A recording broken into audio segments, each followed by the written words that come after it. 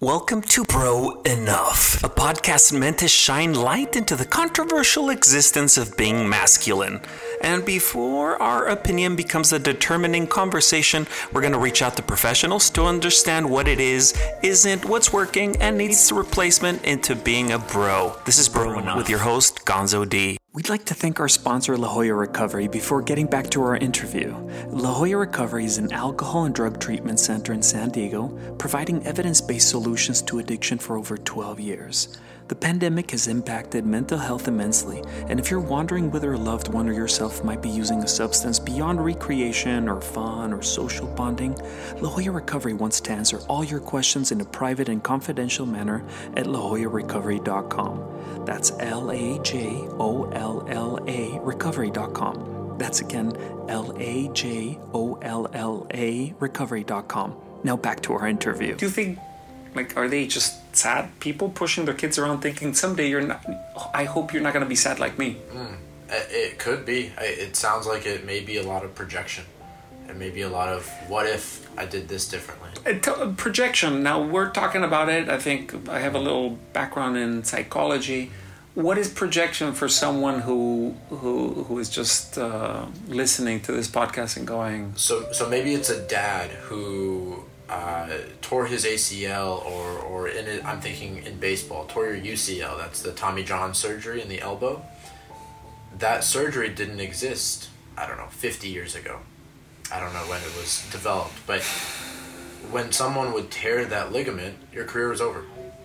So maybe a projection could be, that was my career. I tore that ligament when I was age 16, and my dream to be a professional baseball player, ended just like that. Now, the dad is saying, what can I do for my kid so that doesn't happen? So I can live my dream kind of vicariously through him. So, projection is when someone's behavior is being, pardon the pun, but projected yeah. the word itself being bounced back. Yeah, put onto someone else or something else. So the unfulfilled dreams, life, fill in the blank of parents are being pushed into kids. Yeah, it very well could be. I'm sure there's more to it than that. Maybe it's the parents was, to continue my example of baseball, maybe the parent did play professional baseball and they're just saying, well, I have this gifted ability. I know my son can also have it. So let's push him there as well. And by the way, moms aren't they don't get a free ticket out. No, they can, they can push too, absolutely. Because you also have, I think as a mom or a dad, you have a responsibility to be supportive and to create environment.